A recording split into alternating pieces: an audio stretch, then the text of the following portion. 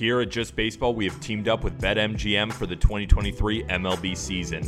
We'll be using BetMGM lines to make all of our picks, and we'll have special offers for our listeners each week. If you haven't signed up for BetMGM yet, use code JustBaseball, and you will get up to a $1,000 first bet offer on your first wager with BetMGM. Here's how it works. Step number 1, download the BetMGM app and sign up using bonus code JustBaseball. Step number 2, deposit at least $10 and place your first wager on any game. Step number 3, you will receive up to $1,000 in bonus bets if your bet loses. Just make sure you use bonus code JustBaseball when you sign up. Disclaimer, 21 plus to wager. Visit BetMGM.com for terms and conditions. U.S. promotional offers not available in Washington, D.C., Mississippi, Nevada, New York, and Ontario. Gambling problem? Call 1-800-GAMBLER in Colorado, Washington, D.C., Illinois, Indiana, Louisiana, Maryland, Mississippi, New Jersey, Ohio, Pennsylvania, Tennessee, Virginia, West Virginia, and Wyoming. Call 877-8-HOPE-NY or text HOPE-NY to 467-369 in New York. Call 1-800-NEXT-STEP in Arizona. Call 1-800-522-4700 in Kansas and Nevada. Call 1-800-327-5050 in Massachusetts. Call 1-800-BETS-OFF in Iowa.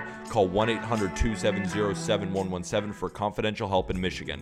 Don't forget, if you haven't signed up for BetMGM yet, use bonus code JustBaseball and get your $1,000 first bet offer today. Bonds hit high. It's a deep. It is high. Here comes the hook. Got him.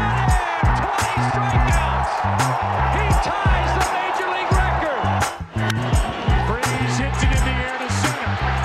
We will see you tomorrow night. The impossible has happened. Goal! Big fly, Ohtani's on. Towards the corner. It's back. It's gone. Welcome to Slam Diego. This is the Just Baseball Show for Thursday, April 13th. Jack Aram, we're going to talk you through some guys that are set to make their big league debuts tonight. We're recording on Wednesday afternoon in Taj Bradley and Edouard Julien. Also a really interesting article in The Athletic from Ken Rosenthal that I saw in regards to the quote-unquote momentum lead. Everybody's got a different name for it, but this is, not necessarily a new thing, but it is the sexy thing in baseball right now. Aram just got a lot brighter visually. Yeah, speaking of sexy, just put the ring light on for those watching on YouTube. You're hot as hell, man.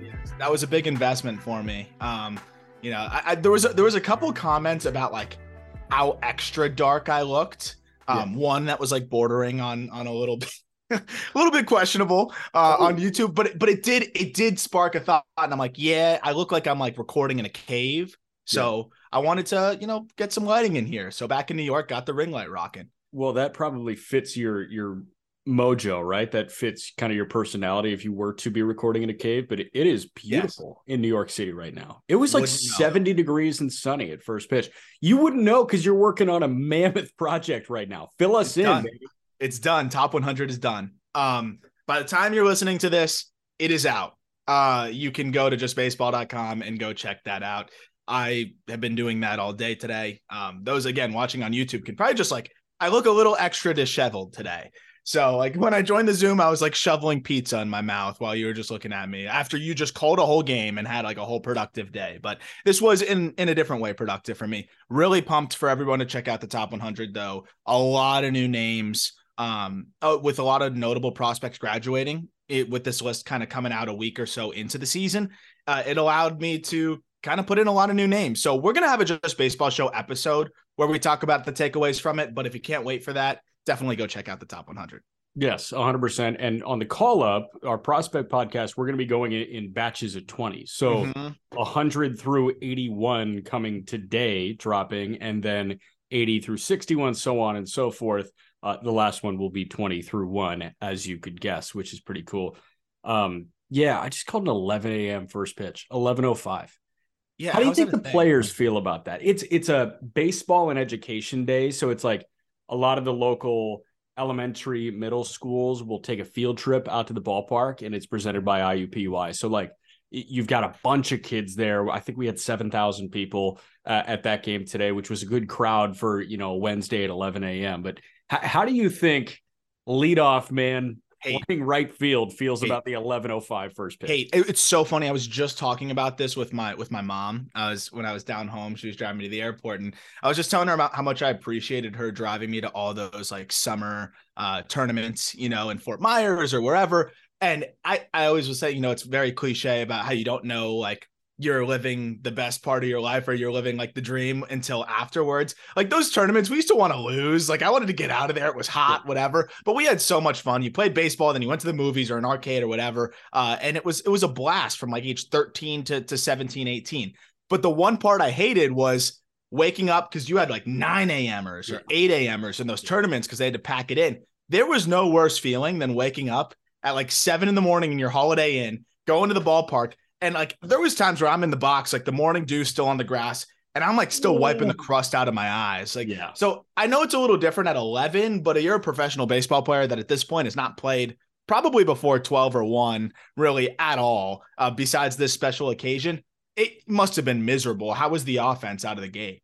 It was slow, but it was also Luis Ortiz against Bailey Ober, which was like it's pretty good matchup. Although Bailey Ober went 6 shutty with 6 punch outs and no walks. So he looked great. I feel like he might be pitching a little pissed off right now because obviously they add Pablo. You've got a healthy Kenta Maeda. Like there's no space for Ober. And I've given Ober shit on the pod in recent years, but I mean, that guy like is a major league pitcher.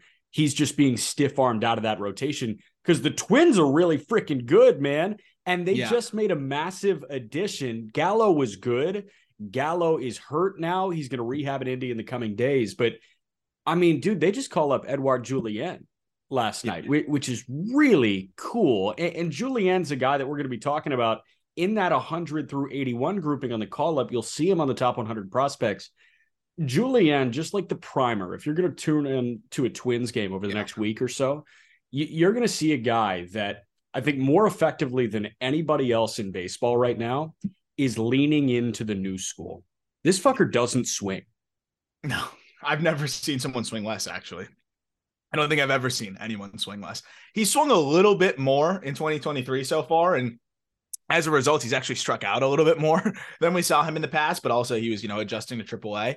But going over the 2022 sample size, Edouard Julien swung 35% of the time. And like for reference, I think Tim Anderson probably swings close to 60% of the time. Like we're talking about some players in Major League Baseball, aggressive, to be fair, swing almost twice as much as Edouard Julien.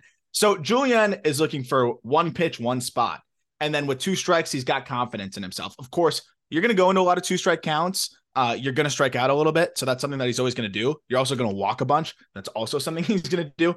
So he's very 3 true outcome type. But I don't know if I've seen anybody pummel fastballs the way Julien does. We've talked about it on the call-up.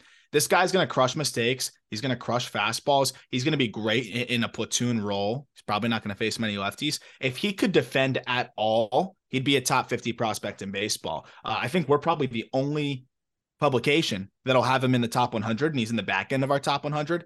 Yeah. And it's just because of how good the approach is and how hard he hits fastballs. Yeah. So for reference, in Major League Baseball last year, so 2022, there were 5 guys that swung at less than 40% of the pitches they saw.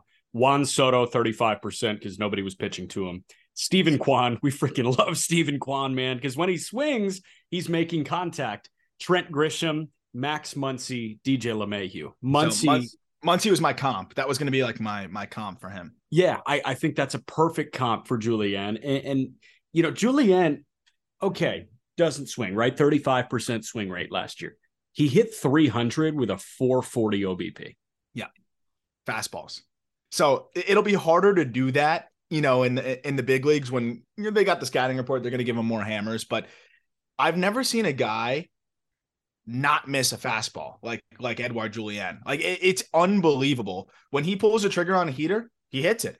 Last year against fastballs, 390, 540, 650 slash line. And what's even more nuts about it, if you cue by higher velocity, his numbers get better. So against 95 plus last season, this was a 110 plate appearance sample size, 450, 630, 824, 8 home runs. That's a 1450 OPS against fastballs 95 plus. Even if he can't hit lefties, even if he has struggles with breaking balls, that alone will allow him to be a productive big league hitter. And I think it was part of the reason, very different player than Luis Arraez, who I want to talk about in a moment. But I think that was part of the reason why they were okay with moving Arraez, because they knew they had another left-handed bat that they can kind of, plug into the lineup that's going to be extremely productive for them, especially against righties. Different kind of productive, but at the end of the day, it's all about production, not how you get it. Yeah, and Julien had an excellent WBC for Canada. He's from Quebec City. He went from Quebec to Auburn, and he apparently hardly knew English, and he just said yes to every single question. That was a great article on MLB.com. So he was just saying yes, like, do you want to play first? Do you want to play second? Yes, yes. Like he would just play, anywhere in the infield because all he said was yes. So he's learned a bit more English. He has always spoken the language of hitting, and he's going to get a chance to show it in Minnesota. Now, one last Minnesota question before we move to Luis Arraez hitting the first cycle in Marlins history. Minnesota, as I cue up my Joe Biden impression. Minnesota, they and Cleveland both have 7 wins. You think Minnesota has a shouting chance to take this division? Yes. I said it before the season. So that, I was in on Minnesota before the season. 11 games is small sample size theater. So not much has changed, but I definitely feel good. You're looking at a team that I think is only going to get stronger. Only thing that makes me nervous is pitching staff health, right? Pablo Lopez injury concerns, and with his shoulder. Sonny Gray has dealt with injuries. Tyler Mahle dealt with injuries. That said, and Kenta Maeda is coming back from an injury as well. They have so much depth that hedges that. And then Pablo Lopez, yeah, he was shut down at the very end of last year, kind of dealt with a little bit of stuff, but finished strong and still threw 180 innings. Like that's the new norm. That's still pretty good. I think they're going to manage things well. That's my only concern, but offensively, they're going to get Royce Lewis back. They just called up Julien. Jorge Polanco hasn't even been playing. Yeah. Like they still have a bunch of dudes that can plug and play, and they can ride the hot hand. And that's not even mentioning Trevor Larnach looks like he looks great. Yeah. Great. So the thing that initially, I guess, held me back about Minnesota was I was doubting how good the top end of the Minnesota rotation could be. And the answer is better than I think I was anticipating. Like Pablo Lopez looked like Pablo did at the beginning of last year for Miami.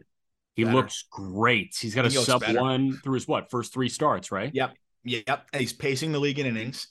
So the Twins, this is what you do when you trade for a player. You ID a player that you can, maybe get at a fair value. Obviously, they got him at a really great value, and identify maybe a way that you can make him better. And I think they saw Pablo Lopez. It was always the problem was fastball changeup, right? And if one of those pitches isn't there, you're going to get knocked around a little bit. So he'd have those blow-up starts. He's added this sweeper, which we've seen, take baseball by storm. Right. And even though it's not, an elite sweeper, no one's really hit it because everyone's worried about fastball changeup. It's just enough of that change of pace. And I think that could be the difference. We talked about like breaking ball was all Pablo needed.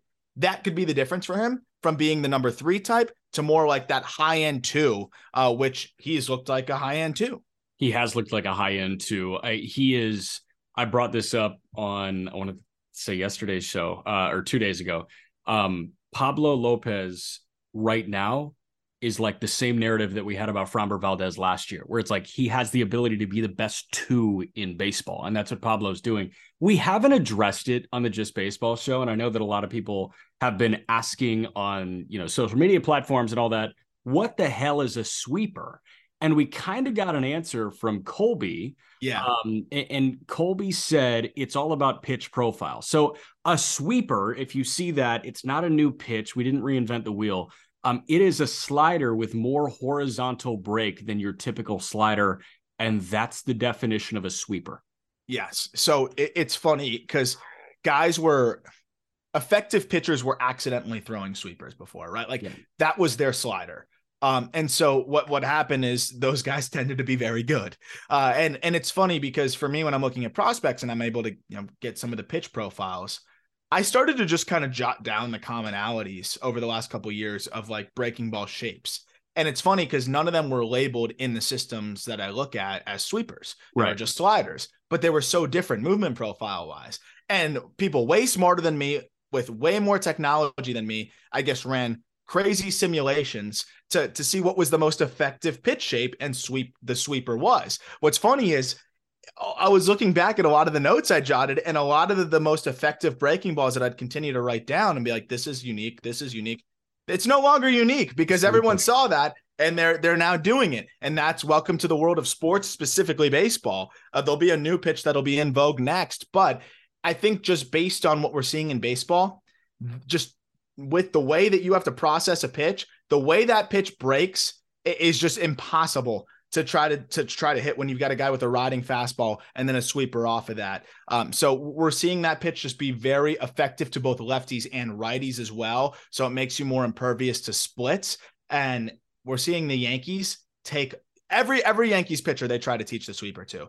Shohei Ohtani has now adjusted his slider to more of a sweeper. Look at what it's done for him. Yeah. Not everybody can do it, but when you have the talent to do it, it can really be a difference maker. Pitch design is really cool. And that's an aspect that I think is, it's not brand new. People have been doing it forever. They've been trying things like, hey, your teammate throws a great splitter. Let me learn that. But altering your arsenal and finding a tweak to a pitch that is already major league caliber to make it all-star caliber, I think is really rearing its head. And now we can cut and dry label that pitch design. And pitch design is where we are. Like baseball pitching is on the cutting edge right now, which is really, really cool. You mentioned the Yankees being innovators. So I want to circle back to the Yankees and a good article from Ken Rosenthal. But let's jump to Arraez now with the Marlins. I mean, we're just talking about this trade, man. Is this trade the Halliburton-Sabonis thing? Yeah, it is. 100% is. Like, and like, there's going to be ebbs and flows probably, throughout time, like I'm sure. But it's so funny to me because one of the few things I've like waged war on a facet of Marlins fans about was the complaining about trading prospect Jose Salas on top of, Pablo Lopez in this deal. Of course, Pablo Lopez pitching the way he's pitching is pretty nuts. And you could make the case that, hey, it should have been 1-for-1. Probably should have, or at least have just been Brian Chorio, the other guy that they threw in there in the deal. Yes, should they have probably kept Salas? Sure. But if that's the sticking point, if the Twins were willing to walk away, I'm trading Salas in 2 seconds. And I assume that that's what it was. I was going nuts because it drives me crazy how fans are so desperate for offense, want to see better bats. They go get a guy that is the best bat that they've had in a very long time.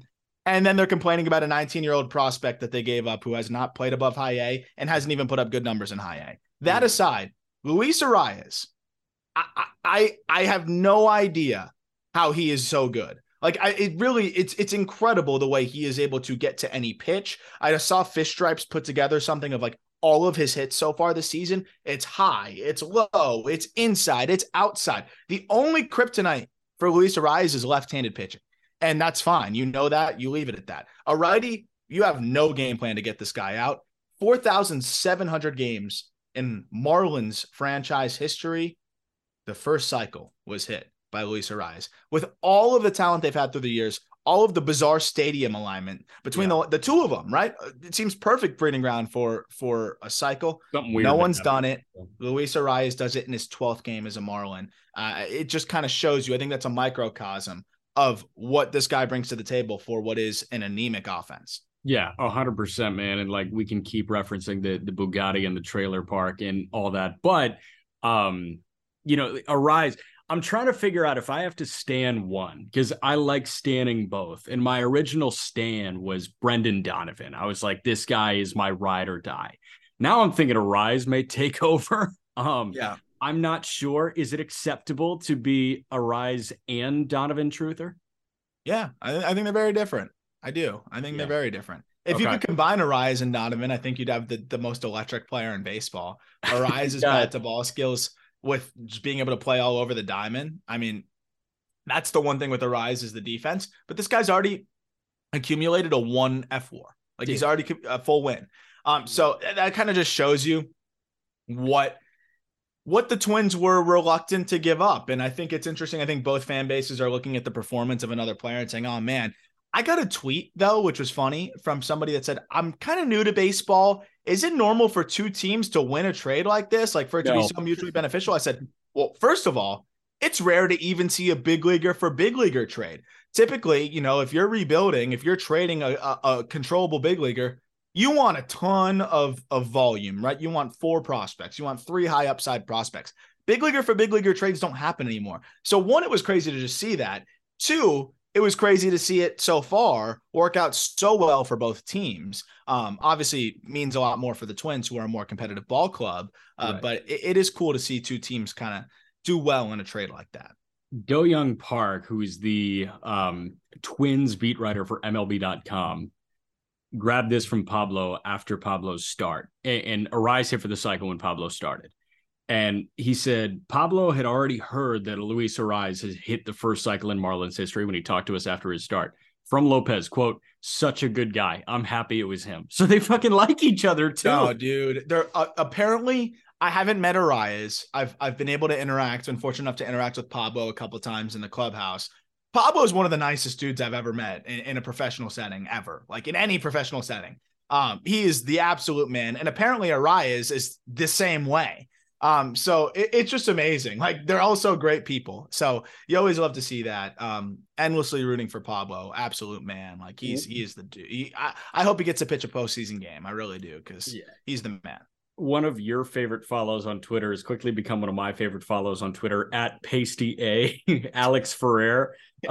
He's an elite Marlins troller. He's a very cynical Marlins fan. You have to be. He will absolutely hop on the bandwagon when they're good. Like, he is all aboard the Luis Arraez hype train. And he tweeted, because like he's got this love-hate affair with Kim Ng. I'm sure every Marlins fan has a love-hate affair with Kim Ng. And he tweeted after the cycle, "Luis Arraez has saved Kim Ng from any slander until May. He is fucking incredible." I mean, you gotta give her credit. It's a good move. It's a good move. We'll see if they extend him, but Kim's made some good moves. You know, she's made some bad ones. She's kind of sat on her hands in a couple other spots, but she's made some good moves. You gotta give her credit. No, I love the Arraez deal. I love the Puck deal for them from Bleday. Like, that was just good, man. I think Kim Ng is a good GM. I think you got to give her some more time, and she had to have a bit more freedom. She didn't have much freedom in the Jeter era. Like, we talked about that. And now I think she's got the keys to the Corvette, and she can turn that into a Bentley if she wants. So we'll see what happens. Although I don't think the Marlins will ever be allowed to spend enough to turn that thing into a luxury car. But I want to talk about the Yankees and this article on The Athletic from Ken Rosenthal. And it's all about the implementation of the quote unquote momentum lead. Everybody's got like a different name for it. It might be like a hop lead, things like that. And the gist is this: it's been around for a really long time. It went away. Mike Roberts, who is the base running coordinator for the Pirates and somebody that you know well, the manager of the Katuitt Kettleers in the Cape Cod Baseball League, he is a teacher of it as well. And if you've watched Aaron Judge steal any bases recently, he stole 16 last year. He does this hop right before the secondary lead. That's how Anthony Volpe stole 50 bags in the minor leagues as well. The Yankees are leading. Their base running coordinator, and I'm blanking on his name, is kind of leading the charge here, and a lot of teams are following suit. But explain to me what this momentum lead is. Yeah, so this was something that kind of took over minor league baseball specifically over the last couple of years. But now that especially when you had the minor league rules kind of implemented too with pickoff limitations, because the pickoff limitations really help this to set the stage here. So basically, pitcher comes set. You have your normal lead, which is a little bit shorter than you probably normally do.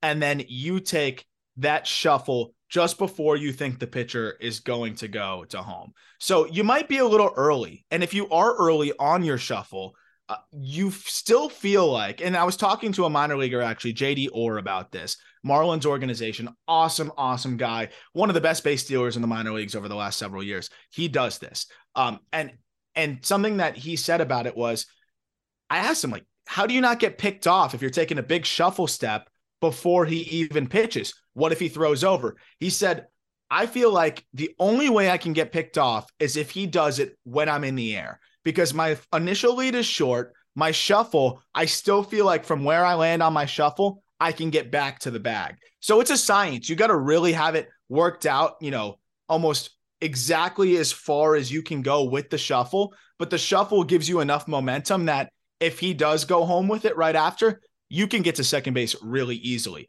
Really, the only way that this bites you in the butt, and guys will get picked off from time to time, is, again, if the pitcher can time it up where he is picking over to first right as you do your momentum shuffle. It'll happen from time to time, but it really isn't something that happens frequently enough because it's too hard for the pitcher to know when that shuffle is going to come.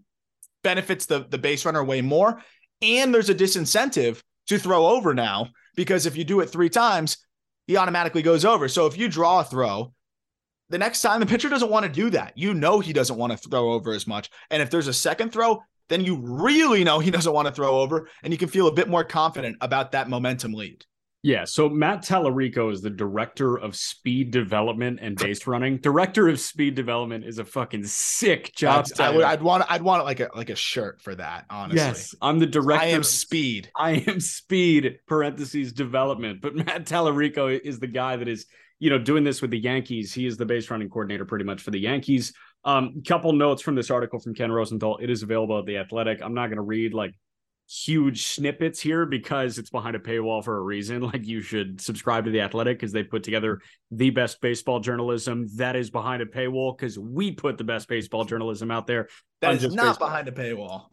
But Mike Roberts used to refer to it as a, quote, jump lead, now refers to it as a shuffle lead. But this is a really interesting note here that I think sums it up best. Bruce Chattel, I want to say Shatel, was the head coach at Del Barton, which is a high school baseball power in New Jersey. He was Volpe's coach, which is where Volpe learned it. And then he was also Jack Leiter's coach at the Del Barton school. And he put it like this, quote, if you're in a Ferrari at a stoplight and I'm in my Toyota, but I roll into that stop and you're at a dead stop, I'm going to beat you off the line 100 times out of 100. That's the perfect way to put it. That's the best way to describe it right there. It really is. And I don't know if I'm going to take the analogy too far, but again, you feel like even if you're rolling into that stop, that you can stop in enough time as a base runner. So that's the thing too, is there's a lot of reward, not as much risk. And that's at the end of the day, that's what base running is. Base stealing specifically is a risk reward proposition, right? I'm going to try to take the extra 90 feet because I feel confident I'm going to make it. And we talk about base stealing efficiency. You're running a risk. You're risking getting thrown out every single time you run for it. So if you feel like you are swaying the odds a little bit more in your favor by doing this, more reward, a little bit more risk too, but the reward outweighs it, it's a no-brainer. And that's why we're seeing it take over baseball. And I think we're going to see a lot more do it. I will say one minor leaguer that I had speak to me about it, that had his organization kind of had him not do it as much. They're not as forward thinking as the Yankees. Got it. That is fair. I understand that. All right.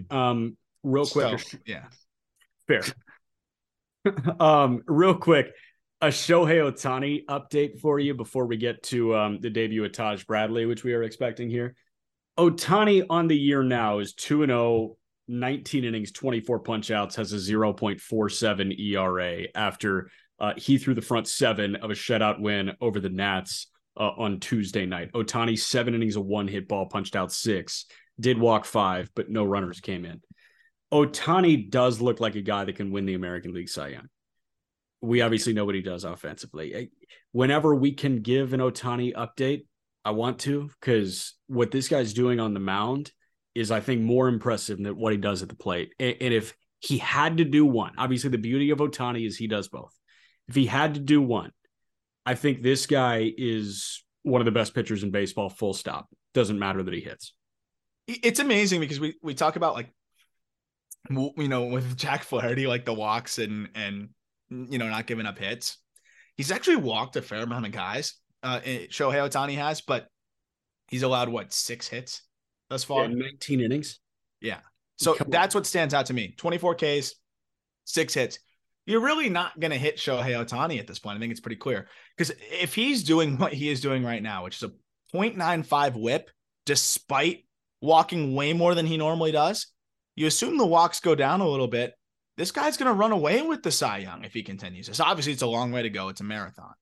But I think that is very interesting that, you're looking at a guy here that legitimately his command is not even clicking on all cylinders, and he's been the most dominant pitcher so far to start the season. Yeah. It's amazing that Shohei Ohtani, the pitcher, is actually that much better at this point than Shohei Ohtani, the hitter, who is one of the better power bats in the game, I think. Which is crazy because we only saw a limited sample of Ohtani when he won his Rookie of the Year in 2018, right? He started 10 games, but he won his Rookie of the Year because he was a great hitter that happened to have a 3.3 ERA. Threw 130 innings in 21, had a 3.1 ERA. I mean, like, he was great, obviously. He punched out 11 per 9. But last year, like, it was a new level of Shohei, a 2.3 ERA. I feel like this guy is almost going, like, he's not even regressing offensively. That's the thing. I feel like the pitching talent is coming to match his overall aura. I think this guy is getting better as a pitcher while maintaining this incredible offensive profile. And he's just becoming this, like, cyborg type character that we weren't alive for the whole Bo Jackson thing. No. But how can this not be as impressive? So you kind of just made me think of something that, because I said it quickly, like, okay, Shohei Ohtani, the pitcher, is better than the hitter. In terms of, like, dominance, probably. But I'm also just realizing what I saw that motherfucker do at the World Baseball Classic during batting practice, which is something that nobody has done. I talked to a few folks that work game day for the Marlins and just asked them, like, you watch a lot of BP. Have you seen anybody else do this? And they said Stanton has actually hit the scoreboard before when he was here. So, when I said I hadn't seen anybody in my experience hit the scoreboard, apparently Stanton was the only other guy that had done it. So it's pretty much Stanton and Ohtani when it comes to that kind of power. Maybe Judge, if he gave him enough tries out there, he'd do it. But the point being, he's in the 0.01% when it comes to power. What's nuts, too, about Ohtani is to start this year, small sample size, but it's hitting 300, 404, 575. So maybe he is going to get better offensively, too. That's the fucked up part about all this is he's right now about to hit his physical prime at 28 years old. We might not have seen the best of Shohei Ohtani. That we talked about it with Trout, and that's about how he's getting better. He's not in his physical prime. He's on the back end of it, but he seems to continue to be a sponge, as we talked about. Shohei Ohtani is hitting his physical prime, and his body's getting more used to the rigor of what he does. Because now there's going to be the third season of him really doing it. Yeah, he might follow up the last couple of years' performance with something even better. Like, it's just absurd. Shohei Ohtani has a career 887 OPS. Can I give you some names who had a career OPS at 887 and slightly below?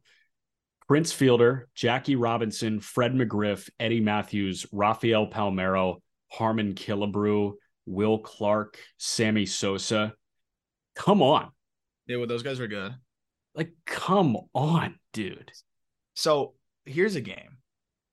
He got a little bit of a later start offensively because he missed some time, and pitching stats aren't going to be as cumulative for him because he's always going to be on a relatively shorter leash, which is the way it should be. You don't need him throwing 200 innings. Yeah. But offensively, what kind of milestones do you think this guy can hit? So I'll give you time to kind of like do the math here. 130 home runs. This is his age 28 season. Yeah. So you figure by the end of this season, he could be at 160.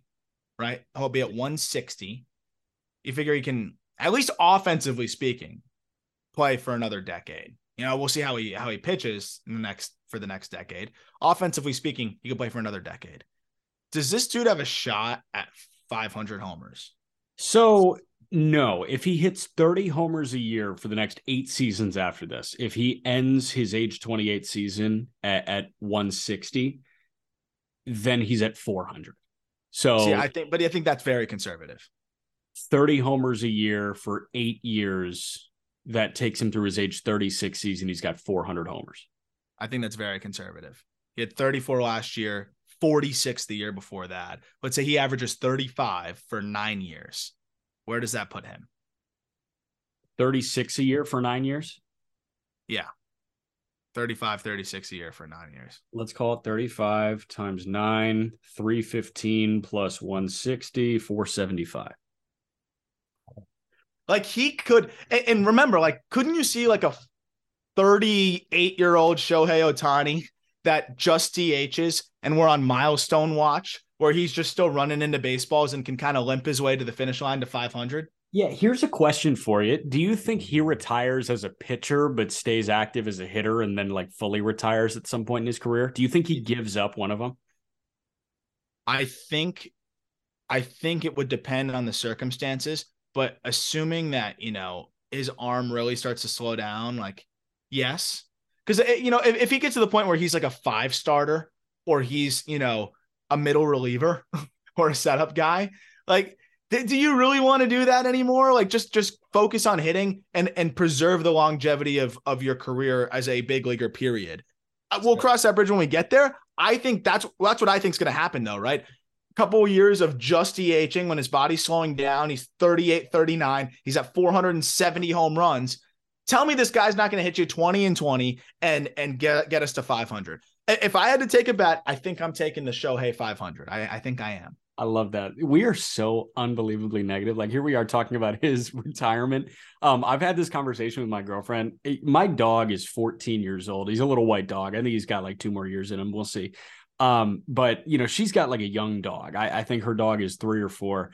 And, whenever they do something really cute, like I get moved to legit emotion because I'm like, I'm going to be a mess when you die. Oh no, I'm so messed up with mine are 11. My 2 boys are 11. It freaks me out. I think about it every day. Yeah. You know what I mean? It's like, we're thinking about like, oh my God, I'm going to be so sad when they die and not like, oh my gosh, you're so cute. I love that. There's nothing bad that could ever happen. Mourning the end before it even happens. I do that every day with my dogs. It freaks me out. Right. I've been doing it with Miggy for 3 fucking years now. I've just been like, oh, he's not the same anymore. Like it's just, right. At least he's on the field. I could be watching him. And instead I'm just like, oh, it's over. Like he's not what he used to be. Like, exactly. Like Shohei's 28 years old. He's about to sign a $500 million contract. And we're like, I wonder what his retirement's going to look like. 500 homers is what it's going to fucking look like. It's going to be sick. I hope Jack so. Jr. is going to be like, Dad, tell me about Shohei. It's going to be very cool. Never doing the Jack Jr. thing with my kid. No shot. No. Gonna name him something weird like Randall. It's gonna be awesome. Randall McMullen. He's not gonna go by Randy. He's gonna go by Rand. Just drop the Y. It's gonna be sick. All right. Last thing on my agenda is Taj Bradley. Mm-hmm. Talking before his debut at the Trop against Chris Sale and the Boston Red Sox. Zach Eflin hits the IL. Bradley makes his major league debut while the Rays are 11-0. And I think it's kind of surprising. It's kind of surprising. It's a lot of pressure, but I think that he can handle it. So a couple things that I guess we'll be interested to find out, and we will have found out by the time people are listening to this, but just for transparency, how deep are they going to let him go? That's number one, because he's thrown 106 pitches through his first 2 starts in the minors this year in AAA. First start was shaky, and I thought that that's why it was cut short. His velo kind of dipped off a little bit at the end. Then second start, he was lights out, and they still cut him off at like 50-something pitches. So I don't know why they did that. Our theory on the call-up was that it was to stretch him out for the season, presuming that he was going to be called up at the end of the year. That's not the case. He's up now. Very surprising to me. I think he can get outs. I do. Like, I think he's going to, the fastball and the slider are fantastic. He's an athletic pitcher. The splitter has looked like a little bit better. It looks like a viable pitch. He's not going to throw too much, but it's enough of a third look. Yeah. But, what do you think the expectations are? Because to me, this was for the Rays. This is a team that's trying to keep the foot on the gas. Yeah. This is a team that we talked about. What makes them so good is that every single day you have a pitcher that will, at the very least, not put you at a disadvantage, which not many rotations can say. Like every once in a while, they're just going to get outmatched with the pitching matchup. And it's that scheduled disadvantage we talk about. That might have happened with the Rays with no Taj, with whoever else that would have started somebody else and Fleming, and in the 4-5 would have been a little bit more shaky. Like Taj, if he's on, is an advantage if he's on. I just thought it was interesting that they brought him up. Like, what do you think the expectation is out of him? Do they want just 4 or 5? Is he just supposed to be kind of, I feel like they might only want him to just be like a slightly prolonged opener. Like, I don't know if they expect him to be more than a 4-inning guy for them out of the gate with the bullpen that they have. Yeah. And I mean, there's a chance that he only goes 4, but honestly, I think that this is a we're here and we're competing move from Tampa. I think instead of making a bullpen day win number 12, I think they're turning to their top prospect and a top 40 or 50 prospect in all of baseball right here. And they're almost putting their dick on the table and say, come at us. Yeah. We've got a lot of depth, man. We've got our new $40 million guy go down. Guess what? We're going to one of the best pitching prospects in all of baseball to make his major league debut. We're here to fucking win. I think that's what Tampa's saying right now. And I think, you look at it, yes, it's a long ass season, but if you can create any kind of separation, and that's what they're doing right now. Obviously they're 3.5 up on the Yankees. They're 11-0. Yankees are 7-4. And the Yankees have had a nice start. Yeah. So have the Blue Jays. You're 3.5 up. You're going to hit some snags through the duration of the season. So if you can keep things rolling, like you said, like that is clearly what their focus is. That's cool. So I'm excited to see what that looks like. I'm excited to see what happens if he pitches well and then guys start to come back. Like what happens when Glasnow comes back and then F1 comes back. Obviously, F1's 15-day IL. It might be longer than that. So they'll probably go 3-4 times around the rotation before either of those guys are fully back. So Taj will have a lot of time. And I think they'll build him up a little bit more. But it is crazy that the back end of their rotation is one of the most exciting young pitching prospects in baseball. And then we're waiting for the other exciting young pitching prospect in Shane Baz. And then we're waiting for one of the most exciting arms in baseball in Tyler Glasnow. A lot of unknown with that trio, but with unknown can come good, can come bad. This version of the unknown can come excellent. And there's 3 guys that could be excellent. 1, 2, 3 in a good rotation. So I'm just fascinated by the Rays, not because they're 11-0, just because there's so much that can happen here. And I'm very excited to find out, how it's all going to look. It makes me happy to end the pod talking about Shohei and the Rays. Like, hey, here's the positive note. Like, damn, man, this is cool. Baseball is fully back. And we just talked about best player, best team, which is really fun. So that's it for this show. Tomorrow, going to be a survey look at the top 100. Again, that is available editorially on justbaseball.com. Check out our social medias. The top 100 is pumped out there. If you want an in-depth breakdown on each guy as we go 100 through 1, go listen to the Call Up. It's our prospect podcast. But you will get, a glimpse into what the 2022 Just Baseball Top 100 looks like tomorrow. So every other link you need is in the show notes. This has been the Just Baseball Show presented by BetMGM. We'll talk to you on Friday.